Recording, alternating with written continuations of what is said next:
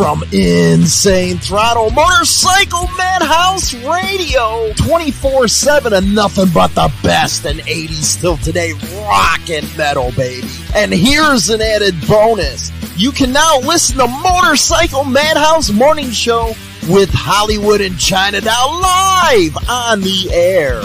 Go to motorcyclemadhouse.com and bookmark the radio station and get down with the king of biker radio. Rock on. Oh yeah, baby. We're going live 24/7 over on motorcyclemadhouse.com. It is live right now. Make sure you guys and gals bookmark it, baby. Today, later on in the show, we're going to have John LaVia. He is a good friend of this show, and he does a lot of interviews with former gangsters and stuff. Serious and Silliness is his channel. That's what it is called. And really good guy, man. I hope you guys go over there. If my moderators can go catch his YouTube channel's URL and put it in the chat box, that would be great for him. And of course, I got my Grateful Dead lookalike here, Jerry Garcia, Marco from Marco's Motorcycle Nation. What's up, buddy? Of all the, I have probably like 40 different headbands. The one that's almost just black is the one you refer to. It's so funny. I mean, it's just it's not even, I don't even think there's a design on it, but you like it, huh? Yeah, I kind of like it. Hey, you work at a radio station, right? As a online morning show host. Not online. I'm actually on the radio, dude. Yeah, you're on the. Oh, what are you trying to do? Hey, you're the one that played your promo at the beginning of the thing, man. I don't have a promo about my radio show, but you know, whatever. That's fine, bro. If they want to pay me, I can put it on for them. It's also actually online, so theoretically, you're correct. Yes. Why? Is there something? Is that bad? No, man, I'm just, introducing who you are and all that good stuff in case they didn't know. And what do you think? We were chatting with our guests, off outline. What are you thinking of them so far, man? Dude, it took me 2 minutes to ask him to start to do I want to do a show with him because I'm Italian anyway. So obviously the stuff that he talks about it's sort of right up my alley anyway. It's sort of, I grew up in that sort of not I wasn't in a crime family, but I certainly was in DC and being Italian and stuff like that. It's kind of cool to hear about, but he's super fascinating, super smart. And like I said, it took me 2 minutes to be like, bro, we should do a show together on my channel. So I'm going to try to work that out. Everybody, man. I don't care, dude. I'm crazy. I do them all. Hey, now my question is, and I'll ask him this. See, my family's from Naples, okay? Are you Sicilian? Yeah. You are Sicilian. Yeah. My family's from a little town called Femininese. It's where if Italy's the boot, right? Yeah. And wherever the tip of the boot is getting ready to kick the island, that's right near where my family's from. Right near where your family. So you're Sicilian. It's all right. I still like you. I'm northern. It's all right, man. It's all right. I get it, man. Listen, you can't win stuff everything. To discuss with John has to do with some of the gangsters that he has interviewed, and he's also going to be doing a kind of a change of format where that's what he's going to get into. And I thought that was a hell of an ideal. Dude, I told you, it took me 2 minutes to be like, bro, we got to do something together. I love it, man. I'm the same way. So I'm going to try to steal them from you. I know you got a little salty backstage when I started talking to him about maybe coming on my show. So no, John's a friend of mine, and as long as you're not trying to take showers with him, I'm fine. Okay, yeah, I can promise you that. But you know what? You better watch out, man, because that could be misconstrued out there. You know what I mean? The way that we talk and stuff and what we do. Anyway, we're busted, Marco. We're busted.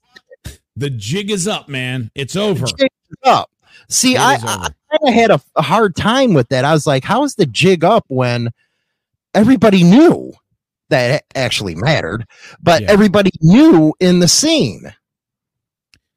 I debated, first of all, I debated doing this show because as we iterated a little earlier, so being Italian, I might have a little bit of a temper. Maybe I can't control it takes me a while to step back and to be whatever. And at first, listen, I've been on the radio since I was 16. I've had people say the craziest things. I've had people try to stalk me. I've had haters. So I'm used to it. And I literally put somebody was So, yeah, did you see that video? I got a bunch of texts. I'm like, bro, it is, and I'm dead serious about this. A lot of people will say they don't give a, you know what, about whatever. I put on there, this is number 49 on my list today of stuff that I'm dealing with. That seriously, and it hasn't even risen above 40. So, but we'll address it here because somebody is going to be, somebody's going to be doing whatever they're doing, and they think they have some kind of a scoop, which you're right, they don't have, because everybody that needed to know about us knows about us.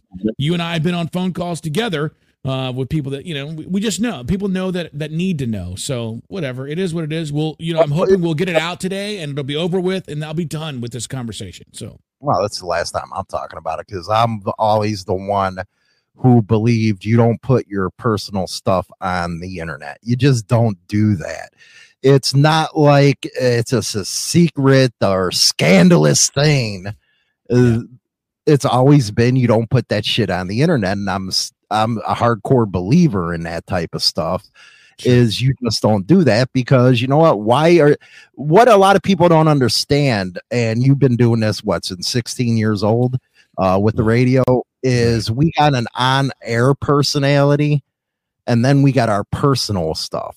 Right. And we know how to keep them separated, if you will. Yeah. And a lot of people don't understand that. Am I right?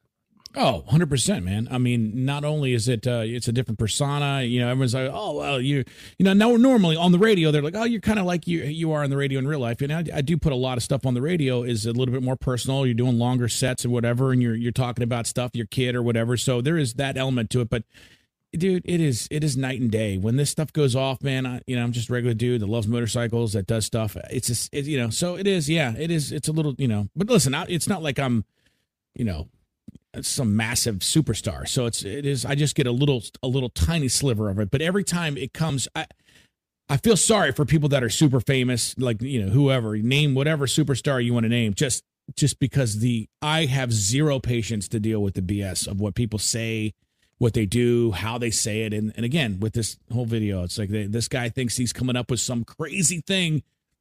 Bro, it's nothing. It's literally nothing, but whatever. We'll it is nothing. Well, yeah, we're going to talk about it because, I promised that we would, and I always give the audience. But, one of the things they said in that video was, these guys are talking about other club business, it's in the media already. And and that's another thing they don't understand is the two different. This is a job. I'm way different off the air than I am on air. And I do talk with many of them about the stories that go on. The biggest complaint ever is, and they'll tell you this themselves if you go to your bosses and people know who I'm talking to, is the opinion segments. And they don't like opinion segments. They don't, they'll be the first ones to say, hey, yeah, we fucked up. It was in the news. Am I right or wrong? Oh, 100% right. But it's the ones, the opinion stuff they hate. So we don't do much of that type of stuff. But yeah, I'm a member. I don't talk about it. Just like, what? And another thing was about making the money off of the club stuff. If I wanted to become rich and have a lot of subscribers, I would have been the first one to say, yep, I'm a diamond. Yep, I'm a 1%er, because you know what? That's what draws people to these. There's plenty of them out there. There's plenty of them out on YouTube right now doing that. That's one thing I never believed in. It was never talking about the club, any of that stuff. And this would probably blow your damn mind. Even if our club was in the news, I'd be reporting on it, because that's my job to do that. Yeah, and I would be too. Like, what the hell are you talking about? Yeah, I would, because it's news. So am I embarrassed of where I'm at? Fuck no.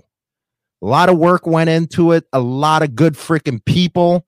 A lot of stand up. They know what honor and loyalty is. Unlike a little rascal out there who's a bitch.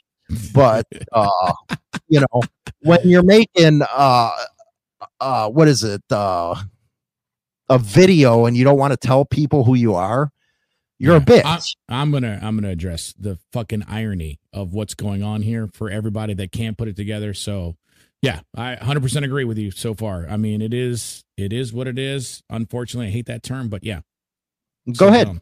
You to take it from there. Well, obviously, no. So obviously, a lot of my stuff. So if you haven't seen the video, I don't know. I don't even know where it exists. I got it texted to me by 40, 50 people. The thing that's funny to me, my whole life has been in front of everybody. Like I have been on the radio since I was in 10th grade. So everything I'm out. I'm always constantly, it's out there. I hide nothing. It's so funny to be like, I didn't hide jack. And so for this person to think that that they've got something here, it's so hysterical to me. If you want to see real irony, I think I got to pull it. The name of the video is what? Hold on, I got to get it because I want to make sure I'm 100% correct. And did you know? Do you remember something? What's it? Yeah, oh yeah, because that'll be a big. You'd lie. But so let me just get the actual name of the video so I can. Somebody texted it to me here, but now I can't find it. So regardless, I mean it is. Here we go. Exposing the secret biker agenda, unmasking the double lives of two neutral content creators. That's all I can see on this thing. So, number one, that entire video title was written by AI. I can just tell it's written by AI because I use ChatGPT in my entire radio life, 24 hours a day, 7 days a week. Number two, the voice you hear on there is computer generated. So here's the irony of how stupid this person is who put this out. Whoever put this out is the biggest pussy I've ever seen in my entire life. They have a thing exposing this secret, and they just started this YouTube channel 2 days ago to secretly put no voice and no thing down to say that we're doing it. The irony of this video is so dumb, it's hysterical to me. So he's saying we're doing something by being super secretive, and here it's computer generated, it's computer AI voiced, and it's a lot of basically dry snitching. All of the things that it's saying it's doing, it literally is. It couldn't be funnier to me, actually. The irony of how dumb this person is. Whoever did this is honestly, I would love to find out, not to see, just to see the IQ level of about a 6 or a 7 of the person that decided to spend all day doing this. So I want to talk to him because I'd like to get some of that. See where you got the AI voiceover and stuff. That would have been good for me. It's somebody that took a lot of their life to put this out. So somebody's butt hurt. We know, things here. And here's the other thing about the 1% world. We know already. We know who's going on. I'm not going to put it out here. We know. I mean, it's you can't do anything in this day and age without somebody knowing somebody and giving you information. It's just that's the way it is. So that's number one. Well, I remember, bringing you on a phone call a while back with, let's just say somebody that was a big person. Okay, let's just put it that way. And it was funny when we were talking, and he said, "Yeah, Marco, we know you're this," and you were. Tell them about that experience. Let's give these people what they want. Go ahead. Yeah. What you don't realize is that Hollywood and I, on a daily basis, talk to other clubs. They'll call us to try to confirm or deny or do whatever to be in communication. They never want to be on, which is why we always say, and Hollywood is way better at it, admittedly, than I am, of saying, look, this is not the club's perspective. The club never has a voice. But we talk to anyone you can imagine in any position. And this particular person knew who I was, what club I was affiliated with, what I was doing, how I did it. They know. They all know. I mean, it's only a secret to the dumb people watching the video that think that there's a story. That's the funniest thing about this video is it's for everybody else that does whatever. So that's why it doesn't mean anything. So that is a comical thing that people, if you think you're letting other people know, they already know. It's already, and listen, if you think my integrity I've been in the media for a long time, my integrity, and just like you, and we'll test it if anything ever comes out, but if something comes out with somebody that I'm affiliated with or something I'm involved in, I'm reporting it if it's in the news. So if it's written in the news, we'll do it in Biker News. It doesn't matter who it happens to, why it happens, what the excuse is. So to think that we have some sort of an agenda, for me personally, and I know you, because you and I are friends, it's never going to happen. I'm not going to omit things or go at somebody because whatever. I love the club life. I love the 1% world. I like all clubs, actually. And I always say I want all clubs to not have guys go to jail. I would have all clubs not to have killings. I want all clubs to to get off on the lightest thing and to stop. I don't really like the government is who I don't like. And so for me, it's never been about trying to get back at somebody. And we've had those conversations with those people that matter. Hey, man, it is what it is. So to me, it's just comical. It's fun. I would love to go through some of the comments. In the house right now, but I'm not going to say who it is. It's cunt fuck. But go ahead. Yeah, well, the person that did this isn't man enough to come on, and they have to make a fake profile. And it's funny because I know people that have left messages, because I saw some of the messages on the video like, hey, man, mind your business. Those were deleted, and only the ones that they've had people write have stayed up. So whatever, dude. Whoever's doing this is the biggest pussy in the world. They're scared. They're a little bitch. They're hiding behind the facade of what they're doing, and they're literally doing what they're accusing you and I of doing. But just for me personally, let me just address the few things that happened. I was in another club before the current club that I'm in. Everyone knows it. It's been out. They actually got the picture of my son's gender reveal that was on my ex-old lady's Facebook page that was actually hidden because she has a new boyfriend. This is how much time and effort was put in this video.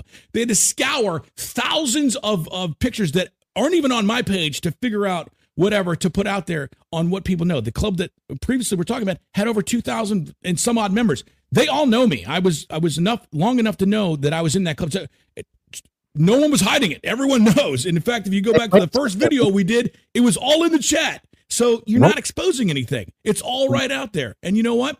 I tried to be in this club. I tried to make a difference. I worked my way up, and they don't tell you jack shit when you prospect and when you're hanging around. And when you finally learn the inner workings, you're already patched in. And while I was patched in, I made an oath, and I stayed there as long as I possibly could stay to try to change things. And you know what? It's exactly what everybody says about it is. And at the end of the day, they throw people out like me that start to speak against how dumb it is and how we need to change stuff and how this isn't working. And eventually that's what happened. So I left, and I found the current club I'm in, which is the one I should have been in my entire life. It's like a marriage. You've been married before, right, Hollywood? So sometimes you have a cunt of a girlfriend and you don't really do it, and you're lucky you didn't get married. And then you find the girl of your dreams, which is what's happened here. I have total respect for the club I'm in and for our boss. And to me, it's perfect. And I've never, ever run away from that. So for somebody to try to put that out like that's something, having to do what they did to go into my ex-girlfriend's page to grab a picture to try to expose something, that to me that's just slimy. It's snitchy, slimy BS. But whatever, you did that and you hid behind your little secret. So that's what you do. Number two, in this whole deal that we have to deal with now is obviously being oh my God, he's a 1%er. Oh yeah, I'm doing 1% news. Should a guy in a riding club do 1% news? That's like saying Tucker Carlson's a conservative. Can you believe he's doing conservative news?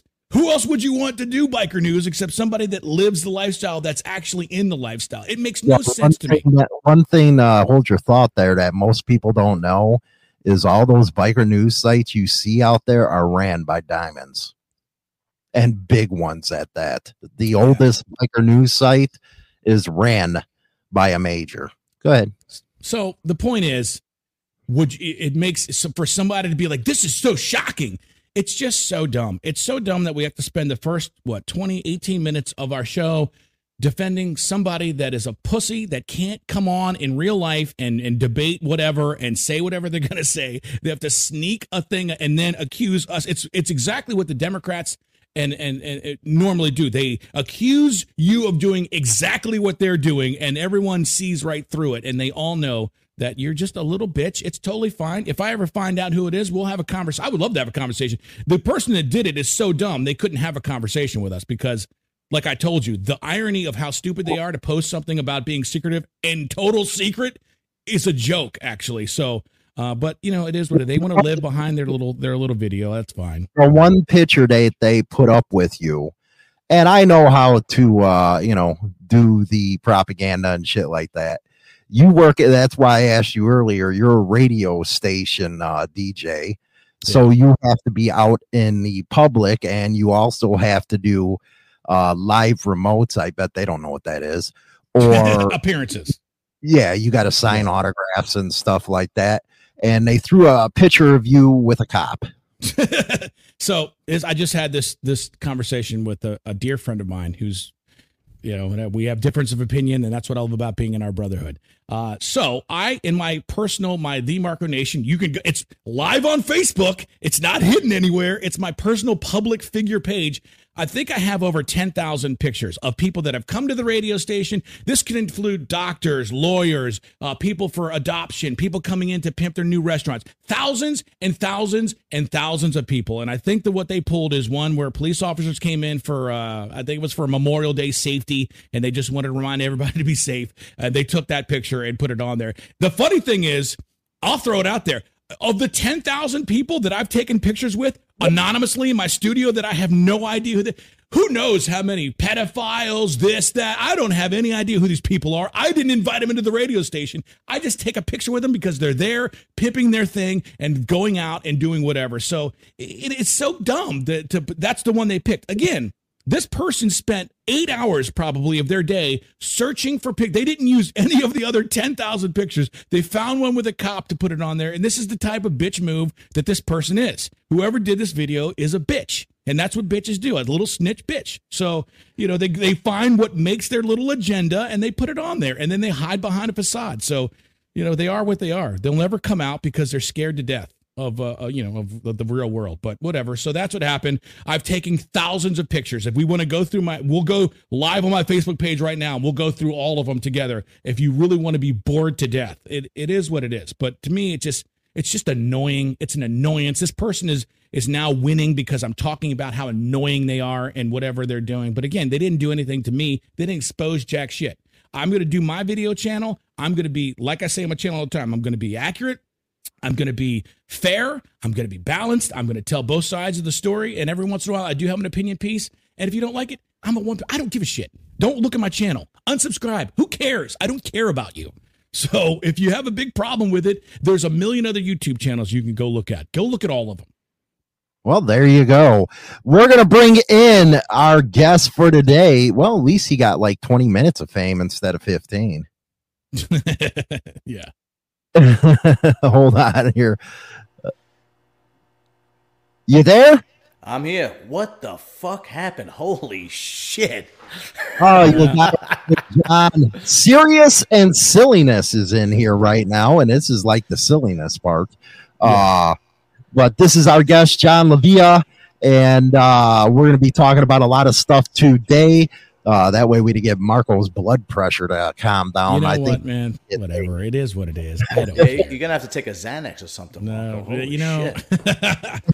it's so dumb. It's just a dumb problem. You know what I mean? It's like one of these things where like, dude, I don't, it's like, I don't have any energy for the dumbness of some people.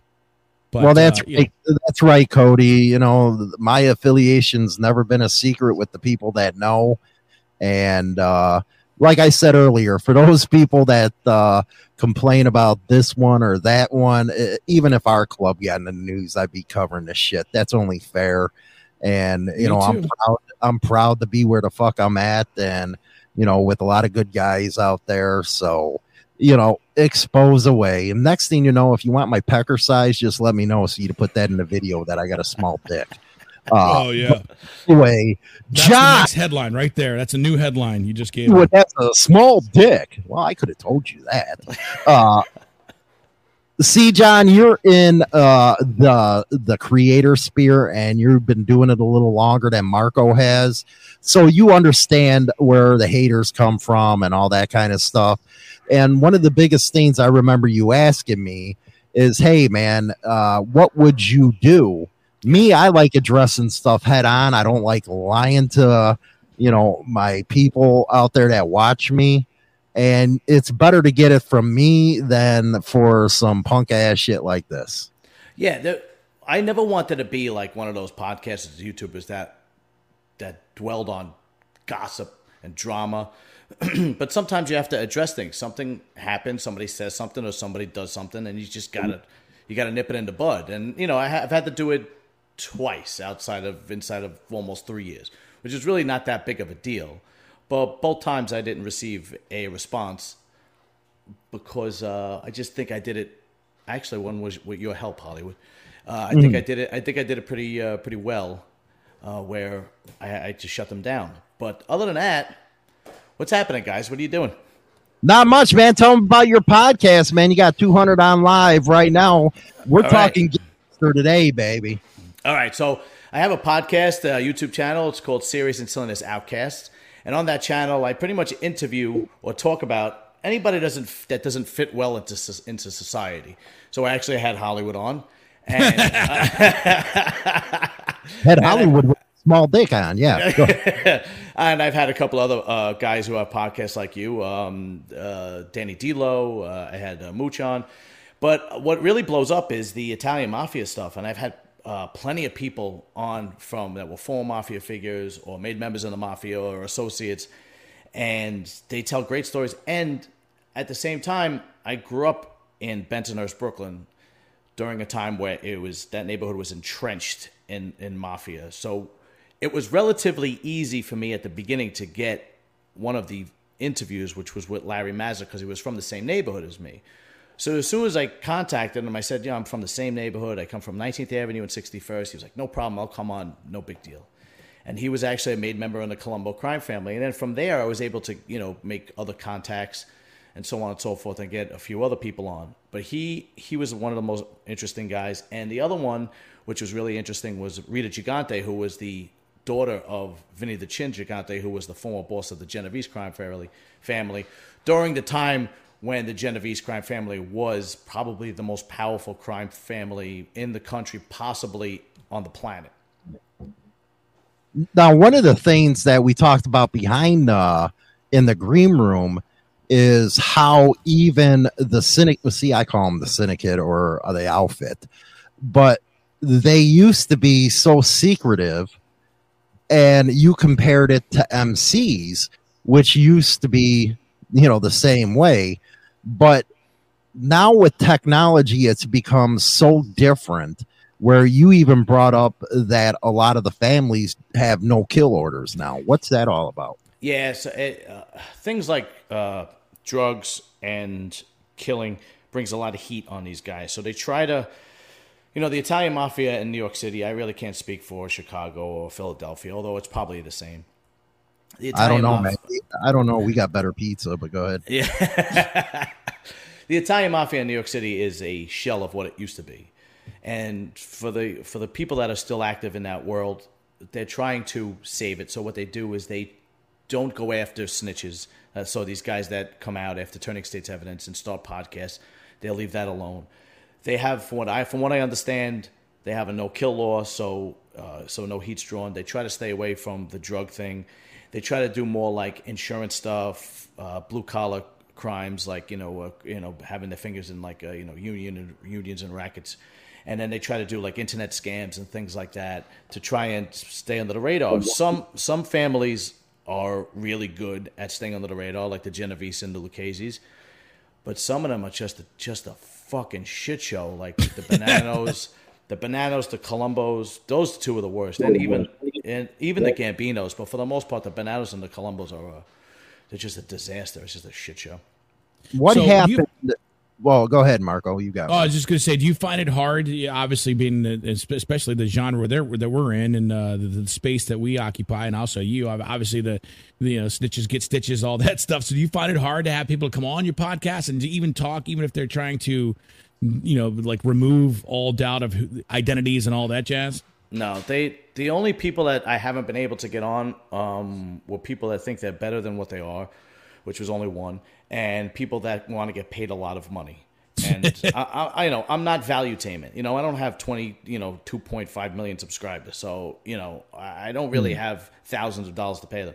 But when they do come on, they spill their guts. They talk about whatever it is. There is no repercussion. There is no circumstances any longer like there was back in the day, because some guys literally turned state's evidence, got out of prison, and moved right back into the neighborhood they were living in. Oh my God! Yeah, it's just not. It's just that they whatever is left, they are not going to waste their time with somebody like that, because it's just going to bring heat. It's going to stop money. They're going to feds surveillance and DNA is everywhere. It's not like it was back in the day. So, I mean, I don't know. I'm not in that world. This is all from interviews I gather, research I do, other podcasts that I talk to that also do research. How really strict can you make the guidelines if you don't have to fear for your life? You could just, turn state's evidence once you get arrested. I How do I seen some of the, I really like watching Sammy the Bull over on his channel. Yeah. And we'll go through what happened with him. Mm-hmm. But it seemed like the Italians are always worried about the Russians and Eastern Europeans. What makes them different than the American? Well, I think they have more of a secret society. Well, I don't know, nobody really knows the breakdown of how the Eastern Europeans, the Russians, the Chechens, the Ukrainians really are broken down. Like, everybody knows how the Italian operation works. Nobody really knows about how the Russian works. The Russians work, and they're very, very quiet. And from what I understand, they fly under the radar much better. And the feds seem to have a hard on for the Italians, which would only lead me to believe that I think, and this is just hearsay, it's just from an educational opinion, I think the Russians or the Eastern Europeans probably have a stronghold on, they probably have more money and able to corrupt more because they don't never come up in the media.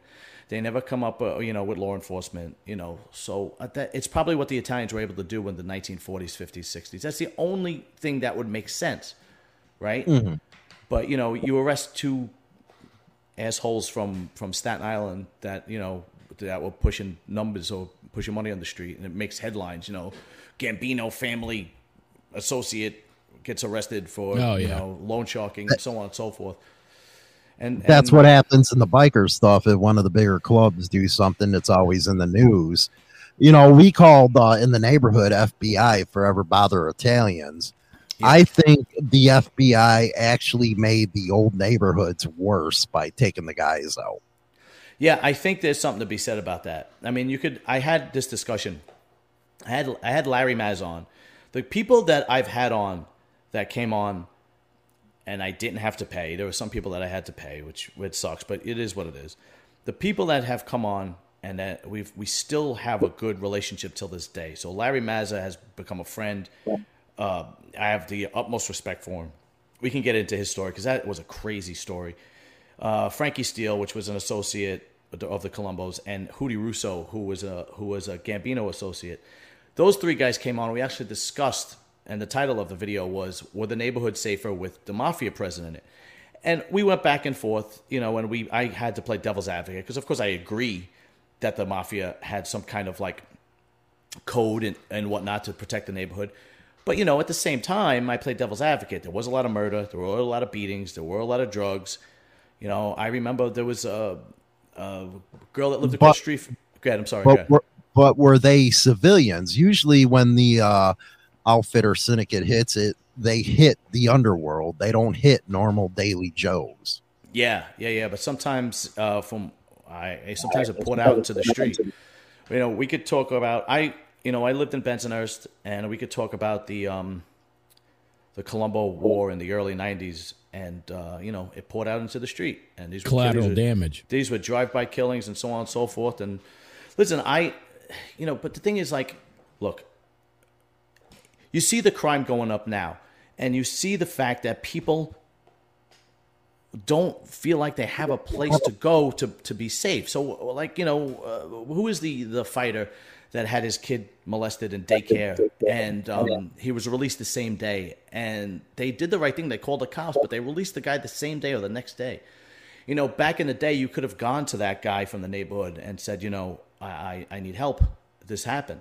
And that would have never stood. That would have never stood. That would have been... It would have been dealt with in a heartbeat. It would have been dealt with. And I think people today just, I think there was a certain element of there is nobody to go to if the cops don't help. Mm-hmm. Right? Or if the cops can't do it. And that's really not the case. They could have went to the neighborhood guys, and the neighborhood guys would have kept that, downhill. I know that's happened in a lot of the neighborhoods in Chicago that used to be mostly Italian, and they were perfect places to live. Mm-hmm. And then after the feds moved in, it all went to shit.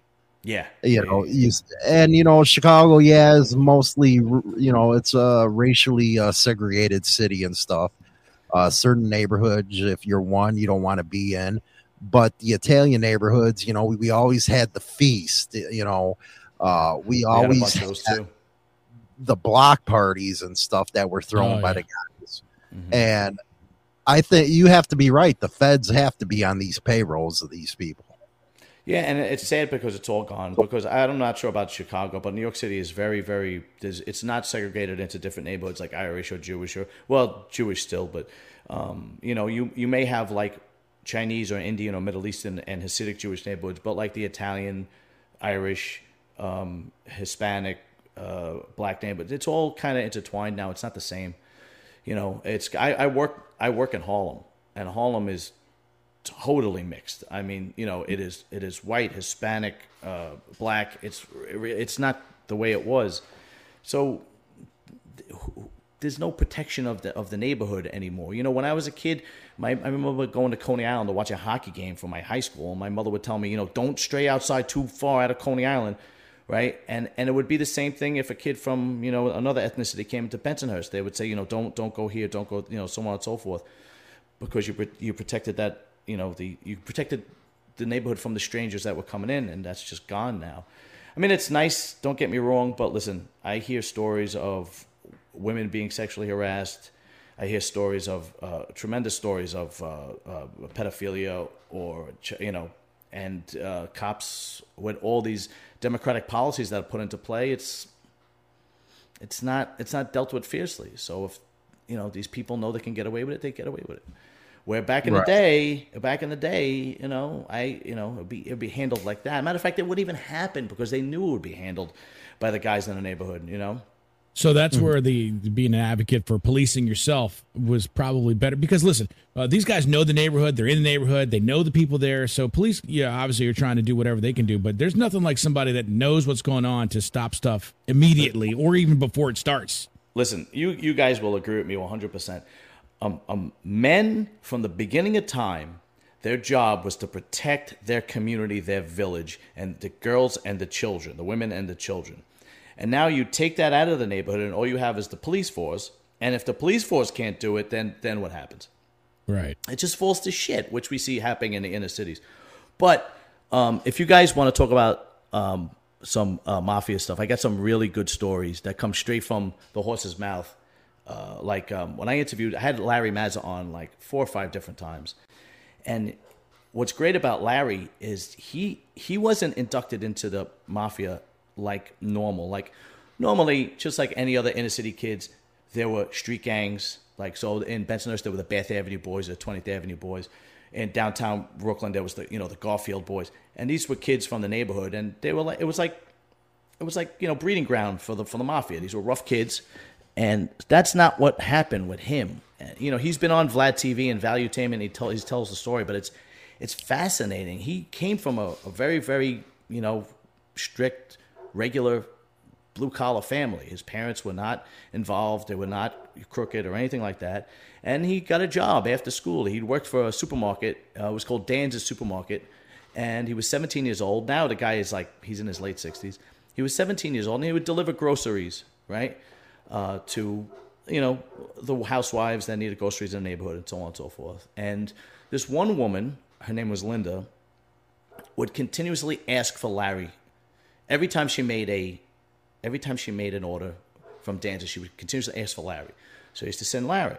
And he was 17 years old, and this woman was probably in her early 30s. And she was very attractive, and they started having an affair, right? 17 years old, he started sleeping with this beautiful, girl in her early 30s. And he knew she was married, right? But how are you going to stop a 17-year-old? It's just not, right? It's just, so she says to him, "I want you to meet my husband." And he's like, "What are you, crazy?" And she goes, and she's like, "No, really, I want you to meet him. We don't have to say anything. He is a very powerful man, and he could probably help you out with your future." And he was going to actually be a fireman. He was on the list to take the fireman's test. So he goes, okay. So he meets her there at the house, and he pulls up, and he's got this Cadillac on with his sunglasses, and we're talking like probably the late 70s, And as soon as he sees the guy walking up to the house, he knows, all right, this is not your regular Joe Schmo. You could see, right? So the guy that walks in is Greg Scarpa. So Greg Scarpa is like one of the most famous ruthless gangsters in New York City, and his nickname was the Grim Reaper. now, most guys' nicknames are like, Tommy Wheels and Joey Knuckles Donuts. or something. Yeah, this guy is the Grim Reaper. And he lived up to that fucking name till the day he died, right? So she introduces him to him, and he goes, yeah, I have a spot, where he could work. And he went to work for him legitimately, but then the place closed down. And then after the place closed down, he said, come to my club. I have more work for you to do. And he was still sleeping with his wife 10 years after meeting him. Oh my God. But here's the thing. He had that wife. He had a wife in Jersey. He had another wife in Las Vegas. And then he had a girl that would come to the club. He had a girlfriend that would come to the club. So Larry feels that he thinks he wasn't a stupid man. He knew, but it was just like he accepted it because it was like, keep this woman occupied because I have too much on my plate. And they actually had a conversation when it started. And by this point, Larry was kind of in deep. He wasn't a made man yet. And Larry was kind of in deep. And, he always said, if Greg was ever going to ask me, I'm going to just deny. So Greg finally says, I know what's going on between you and Linda. And Larry goes, Greg, you're not a stupid guy. I figured you would know. He goes, look, keep it between us because supposedly this is one of the rules. We could both be whacked if this gets out. Now you're talking like the early 80s, right, when it was really powerful. And one of the rules was no messing around with anybody's wife. He goes, just has to keep it between us, right? Well, that's the way it used to be in clubs too. But oh, really? Okay, yeah. Yeah, it used to be that way in clubs, and hopefully it still is with a lot of them. But we've heard stories of that kind of stuff happening as well. Do you believe drugs like the old guys warned them would be the downfall? I think it was just too greedy. I think there was just too much money to be made, and I think they turned a blind eye. Another example of Greg Scarpa. Greg Scarpa, when he was not a made man. He was a made man, but he wasn't a captain right away. Now, can you explain it right away? How do you get made? And what okay, so what happens is you start off as an associate, or in biker terms, a hang around, right? And you're part of, you're hanging around, and what happens is after you put in quote unquote work, when you put in work at back then it was killing somebody at the behest of your superiors, right? Or if you're a big earner. See, Larry was very smart, so he was really good at like bookmaking and loan sharking and so on and so forth. He was not a stupid guy. He was always able to make good money. So then what happens is you have to have another member vouch for you and present you, but what they refer to it as the books have to be opened. So the books have to, if the books are closed, that's just language for we're not making anybody anytime soon, and supposedly they opened up the books in the 1970s, and there were guys waiting for 20 years to get made because they had the books closed. And then, so what had happened, this was right in the middle of the war when Larry got made, but what happens is somebody has to introduce you and say, look, I think this guy would be a good member. And they have to vouch for you. They have to vouch for you, right? And what happens is it goes all the way up the ladder to all the captains, consigliere, everybody has to agree to it, and so on and so forth. And so if they agree to it, then what they do is they take you in a car, and they take you, could be anywhere. It could be somebody's house. It could be a hotel. It could be a wedding. It could be anywhere where they're able to have a secret spot. And then the person walks in, or they might be making 2 or 3 people at the same time. It all depends. And there's usually what is going to be your captain, other captains, maybe an underboss, maybe the boss himself, maybe the consigliere, but one of the high-ranking members have to be there. And then on the table, there is usually a gun, a knife, an ashtray, a picture of a saint, and some kind of hypodermic needle, right? And so, they ask you, the first thing they ask you is, do you know why you're here? And you're supposed to say, no, I don't know why you're here. I don't know why they have to say that, but supposedly that's why they have to say, I don't know why I'm here. Yeah. So then they told you, we've chosen you to be part of the family. And what they do is they prick your finger, they put the blood on the saint, and then they light the saint on fire in the ashtray, and they say things like, if you break one of the rules, if you go against the family, if you so on and so forth, may your body burn in hell like this saint is burning in the ashtray. And then supposedly they all kind of lock arms, and it's supposed to signify that they were all one. And not all the rules are explained, but all the major rules are explained. That this family comes before anything in your life. Period. End of story. Before your own family. If your mother is on the deathbed and we call you, you have to be here. The other rule is no messing around with other men's wives. And then other rules kind of come into play, later on, so on and so forth. And then from there, you're a made member. But from what I understand, that is the only ceremony. When you become captain or consigliere, you just kind of, promoted. Yeah, you just kind of promoted. So what was funny was when Larry had gotten made, that's when Greg had so much power in the Colombo crime family without being a captain that they made him a captain right then and there because he demanded that Larry and another guy, Larry's partner, his name was Jimmy, be with him and him only. Like, he was not letting those two guys go. But they did it right in the middle of the war.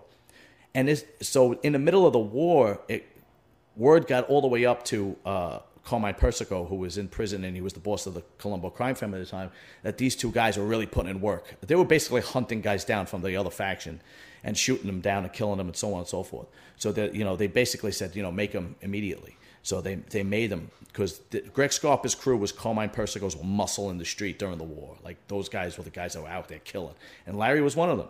And the reason, so then basically what happens is, you can become a captain, and then there is obviously the underboss, the consigliere, and the boss himself. But, I've heard things of like, I've heard this really getting watered down now. I've heard things like guys getting made in prison without the ceremony. I've heard guys getting made over the phone without the ceremony. I've heard that's how weakened it's got. And this is all hearsay. These are all rumors. And it's kind of like what, you can equate that to a lot of clubs patching now. It. Yeah, it's like patching in kind of. I've sure. heard, which is kind of Welcome, sad. Red Horse 1%er to the members only club. You're awesome, man. Appreciate the support there. That really does rock, man. Go ahead, John. No, but I mean, I guess, out of all the research I've done and people I've interviewed, one of the reasons why I liked Greg Scarpa is my favorite, if you will, is because he was a gangster's gangster. Like, he was born in Brooklyn in like the 1920s, and he went all the way back to Joe Profaci. Joe Profaci was the boss of the Colombos before Joe Colombo, and then stayed with throughout the family, and then all the way up until, Carmine Persico. But this guy was a ruthless killer. He was actually, the story goes, I think the movie Mississippi Burning revolves around him, is that during the 1960s, Greg Scarpa was asked by the FBI to help him find members of the Ku Klux Klan that killed these 3 civil rights activists, because they couldn't find who did it. Back then it was, there was no DNA, there was no surveillance. If you didn't have an eyewitness, you didn't have anything. Right. So supposedly he was working together with them, which nobody knew. He was kind of given some kind of FBI evidence, but they used him. And supposedly he went down to, Mississippi, where he was needed. I think it was Mississippi, with another guy, and he kidnapped members of the Ku Klux Klan and tortured them. Supposedly it was like tortured them to the point where it was unspeakable things that he's done to these guys to make them squeal. And he actually found where the 3 bodies were buried, and so on and so forth. And then they used them a second time to find somebody else. The word it was that he was given carte blanche, which is why he got the nickname Grim Reaper, because if he killed you, he would just leave you in the middle of the street. And he didn't give a shit, because he had this thing in that, the FBI was not going to touch him. The feds were not going to touch him. He was giving them information. He helped them during the 1960s. And this guy would literally, and he even had like a pattern where he would kill you, right? He would have a handkerchief, and he was talking. If you brought you to the club, his guys knew that what was going to happen. But this person, obviously was questioning whether it happened, and he would pretend like he would blow his nose, right? So he would go into his pocket, and the guy would get nervous, and he would blow his nose, and then the guy would calm down because he would think it was a gun, and then he would put the handkerchief back, and then he would take the gun out and shoot him in the head, and then they would either roll him up into the rug and leave him in the street, and so on and so forth. Isn't that funny, though, that the feds used him Yeah. in that case, and they also used, I think it was Giancana Yes. For Castro. Cuba. Yeah. Yeah, that's right. So That's right. how do you think they? Yeah, not to cut you off, Heather. Sorry. How do you think they on the inside rationalized basically snitching or working with the feds while still doing their thing? Was it just nobody was going to confront them because they would kill them, or was there ever like, hey, bro? That happened several times. That there were Yeah. rumors, and then I don't remember the guy's name. You'd have to look it up. I'm not sure, but that had happened where people said Greg Scarpa was a rat, and he goes, where's your proof? And if the guy said yes or no, it didn't matter. He was going to kill him anyway. So here's the best part of Greg Scarpa's story. What had happened was Carmine Persico was the head of the Colombo crime family. He went to prison, and he put in acting boss this guy named Vic Arena. I think they called him Little Vic Arena. And Vic decided that he didn't want to be acting boss. He wanted to be the boss. So he was, and from what I understand, even like Gotti back then in the late 80s, early 90s, got in his ear and was like, yeah, well, I'll back you and so on and so forth, whatever. So Vic Arena decided he wanted to take over the whole thing. And so then it divided into two factions, whoever was loyal to Vic and whoever was loyal to Carmine Persico. So Greg Scarpa was, an old school gangster. Carmine Persico was the boss. That's it. Even though he had dealings with Vic Arena and they would talk and so on and so forth. Like I remember Larry told me a story about how he met with Vic, and Vic said, what would happen, if I become the boss? And he was like, I don't know. I don't know who I'm going to go with. I don't know. But he knew in his heart of hearts that he was going to stick with Persico. So they went to war. I think it was like, I don't remember how long, but it was some period of time. And I was living in Bensonhurst at the time. And but here's the thing. Here's the best part about Greg Scarpa. He used to take aspirin every day. Every day after work, he would go to the bar and he would drink. And he would always take aspirin every day because he didn't want to get a headache. So he didn't take aspirin when he got a headache. He took aspirin to prevent the headache every day since his 20s. But he developed bad bleeding ulcers in his stomach. And he had to get rushed to the hospital. And he needed a blood transfusion. But the thing was, he didn't trust the hospital for giving him blood. And this was right during the time of the AIDS epidemic. So he said everybody in his crew, family, anybody, he wanted everybody tested to see if he had a match. And there was this one guy named Paulie, I don't remember his last name, but he had a match. And he was the same match as Greg Scarpa. So they decided to do the transfusion from him. And it turns out the guy was HIV positive. Now, yeah. So I don't know how. Some people say he was a bodybuilder and he shared needles, and being in the bodybuilding world, that's hard for me to believe. Some people say he was really handsome and he was with a lot of women. That could probably be it, and so on and so forth. But the guy gets HIV, and at first he tells everybody, he's just battling cancer. But then later on, it comes out he has HIV, and it turns into full blown AIDS. While he's released from fucking the hospital, while he has HIV, then turns into full-blown AIDS, he's still hunting guys on the street during the war and killing them. He killed one guy hanging Christmas lights, right? He was still... So the best story was they would go to the mattresses, right? That's term for they would hide out. Because if you're in a war, you can't just go home, right?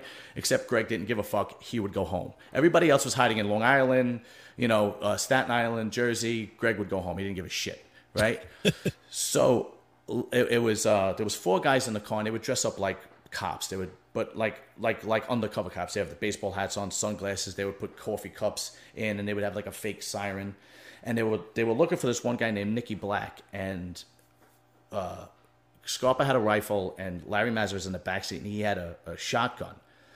And they pull behind this guy, Nicky Black. He had a cab stand in Brooklyn, in Bensonhurst. And it had to be that he thought it was the cops because he pulled over, right? Now, is that Nicky Black you're talking about that happened with... Donnie Brasco? No, two different people. No. Yeah, okay. Two different people. So he pulls over... And this guy was supposed to be the consigliere of Vic Arena if Vic were to be the boss. So this killing, like, sent shockwaves through the Arena faction, right? So they pull up, and Greg is now kind of like in his 60s, and he's got AIDS, and he instead of hitting the safety, he hits the cartridge release, and all the bullets fall out. So Larry says to the driver, "Move up, move up, move up," and he hangs out the window and he sticks the shotgun into the driver's side of Nicky Black, and he just fucking blows his head off right there in broad daylight, right in front of the cab stand, and they just keep going. Oh my God. Yeah. It was unbelievable. Do you think actually John Gotti, you think he was respected among the guys, or they respected Sammy more? Well, it depends on who you ask. I was on John A. Light's show, and John A. Light was around when John Gotti and Sammy was there, but he was more so with John Gotti Jr. But he says that the guys really liked Sammy. He says that Sammy was able to, he treated the guys, like people and so on and so forth, where John had more of a aura about he was better than everybody. He says people respected Sammy much more, but I don't know about that. I do know, because I interviewed Rita, I do know Vinny the Chin did not, because that killing of Paul Castellano was not sanctioned by the commission. And John and Sammy just pulled it off themselves because they were going to get killed because they were dealing drugs, and Paul Castellano didn't like any drug dealing in his organization, so they were going to get killed. So they hit him beforehand. And Vinny the Chin tried killing John twice. He tried blowing up his car, and he killed one of his guys. I forgot the guy's name. I think he tried shooting him another time, but they couldn't get to him because he was surrounded by so many guys. And even Carmine Persico didn't like the idea that John did that, because that's a big no-no. You're not supposed to kill a captain or a boss. That's number one. You can't even put your hands on a made member. Like, there's a story, right? Again, it was right in my neighborhood. There's a story of a kid who's Bath Avenue crew. Jimmy Calandra tells the story. He has a podcast, and he tells a story about one of his friends that got into an argument with, oh God, I can't remember his name. Spiro, Anthony Spiro. I think it's Spiro. And he was a captain at the Bananos, and they got into an argument, and the kid pushed him. And the guy, Spiro, just turned around and walked away. And the kid knew he was dead because he just put his hands on him, and he can't. And they killed him right after, not soon after. The kid went into hiding, but they actually used his friends. Jimmy Calandra was in prison at the time, but they used the other guys that he was friends with, that he grew up with. So they let him in, and they shot him, I think, like 8 or 9 times, just because they shoved him, But this was back in the day when, before the Ring doorbells and there's red light cameras and the ATM cameras and every camera that exists known to humankind. Yeah. So here's even the best part about Greg Scarpa. Greg Scarpa got full-blown AIDS. It's fucking 1993, I think. And his son has a beef with a couple of guys from the Lucchese's. And at this point, he was a captain, but he's kind of like old and fucking got AIDS, and he's a mess. And his son has a beef over a drug thing. And he fucking, he takes his piece, and they're going after. And he's like, him and his son, and he's like 64 years old at this point. And he got barely, and he gets into a shootout with these young kids, and the guy, and Scarpa gets shot in the eye, right? And fucking, the cops come, and he's like, no, I'm fine, everything is cool. He takes himself to the hospital. Of course, he didn't, kept his mouth shut. And his last year before he died, because he died in 94, I want to say this was 1 or 2 years before he actually died of AIDS in prison. He had fucking one eye. He got an eye shot out. And you actually see him with fucking one eye. This guy was a gangster fucking killer from the moment he was born to the moment he died. That was it. AIDS. Devil's henchman, man. Yeah, it was. And supposedly Larry turned state's evidence, not knowing that that this guy was, giving information over to the feds. And then when Larry was supposedly, from what I understand, when Larry was arrested, he was going to do life because he killed 4 people. And they played him the tapes and whatnot, and he was like, well, fuck, I gave loyalty to this guy, and he's ratting on this one and ratting on that one. Fuck it, you know. Right. It wound up doing 12 years, and he got out, you know, and the guy's doing fine now. He's actually doing really good. He owns a gym. He has a talk show on I forgot what streaming service. You know, he does podcast. He was actually a consultant on the movie The Irishman. Oh, nice. Yeah.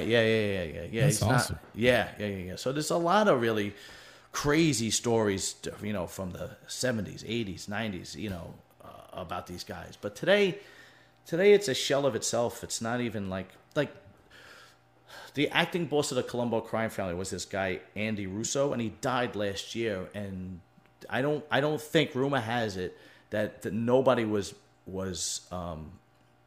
given the title as boss since then. Wow. Yeah. Wow. Well, you know, this is John from Serious and Silliness. If you want to hear a lot more about his stories and his interviews, you guys got to go check him out here on YouTube. It's a badass video podcast, great interviews. And like you said, who was it just said? Rhino, I love history. This episode was a treat. We're glad that everybody tuned in for John. I'm telling you, John, this is what they want to hear. This is what I'm going to be doing. I'm actually going to be working on the 5 biggest rats in mafia history. Then I'm going to be working on the 5 most ruthless killers, the 5 best bosses. This is what people want to hear. This is what I'm going to give them. I can hear the excitement in your voice. And it's not difficult for me to get. I hate to say it. It's not difficult for me to get this information because I'm from the neighborhood. You know, like Larry is a friend, Rita is a friend, all these other guys. You know, obviously I can't really comment on things that go on right now. But as far as, you know, the 1990s, early 2000s and beyond, it's going to be really easy because there's plenty of podcasts and research, and like I have a lot of good connections. So it'll actually be pretty good. It'll be fun. Rock on, John, man. Well, appreciate having you on the show, man. Great interview. Again, Serious and Silliness. Go over there, check it out. A lot of good content going to be coming out that way. But we'll John talk to you. We're going to do a podcast together. I'm going to hold you to that, John. I'm going to hold you to whenever you're ready, man. I got your number. We'll do it. Let's do it. Yeah, definitely, guys. Man. I love thank it. you, thank you so much, man. I really, really appreciate it. Yeah, Rock take on, care. buddy. That is awesome, man. I love John, man. John's awesome people right there, Marco. If you can get a show, true gangsters, man. With them. Yeah, they used to be true gangsters, but now it's more the 2023s taking over. Yeah. A lot of older guys are gone. I remember in our neighborhood, Tony Accardo was a freaking god. You just don't see men like that anymore, and that can translate over to the MC scene as well. I was just going to say it's very, very similar to what has happened, and you know, it's always, you know, obviously you can see this gray in my beard at this point. I'm obviously a little older. I'm one of the guys that has been around for a while, so I don't know if it's the man back in the day it used to be so much better because X, Y, and Z, or you know, I want to feel like I'm changing with the times and all the new stuff that's coming in, including what we talked about earlier, social media and all that other stuff. So to me, it's you know, it's really sort of weird to watch them going together with what's happening there and what's happening in the MC world. But you know what? It doesn't mean that it's not right or it's not the way it's supposed to be going. It's just how it is in 2023. So I know we lost your video there, Hollywood. So I didn't know if you were still around, but no, it lost. I don't know what happened and the stuff like that. I can't wait to get that new computer in. Tomorrow. But anyway, we appreciate having everybody on. Hopefully we answered all your questions because that's the last time I'm going to do it. It's exhausting. It is, man, with all that crap when you have a lot more interesting stuff that you can talk about. So any final thoughts, Marco? Yeah, no, just like you said, man, we're going to move forward and do whatever and go back to doing, you know, like I said on my channel for those of you that aren't, it's Marco's Motorcycle Nation. I'll be honest and have integrity. And I would love to actually, I know we did phone calls last week. I know I've been watching the chat a little bit and there's somebody in the chat that keeps referring to something that I would love to start the phone calls back because I did a piece what's that? We'll do it next week. I love that. I would love that. I would love, I forget the guy's name who keeps referencing a piece that I did on my channel that I literally leave up that I realized called "We Need More Whistleblowers." He loves saying that whistleblowing is snitching, where I actually go into the video saying the difference between the two. I'd love to talk to that guy on, because he just says stuff in here, this guy, and I'd love to actually be able to debate him one-on-one to get his idea on what I'm talking about, because he's missing the point of the video, which is why I keep it up on my website, on my YouTube channel, if you want to check it out. It's why I haven't taken it down, because it's something that I think needs to be debated. So I would love to debate that person live. So if you bring that number back, I would love for him to give us a call. I think his name is Steve. You might know him. He's been in there a lot. So all right, sounds good, man. Would love that. That'd be great. All right, guys, we'll catch you later. Actually, this is tomorrow morning's video, so we won't have one at 8 o'clock, but we'll be at the Madhouse morning show with China Doll as usual. Rock on, baby, rock on. Yeah, I'ma do shit my way, so you can go kick rocks. I'ma stack bricks up, build what I want to make. Yo, I got a lot of shit to say, so I'ma do this every day. I'll be writing things until I'm fucking buried in my grave. 6 feet deep under, but my body won't decay.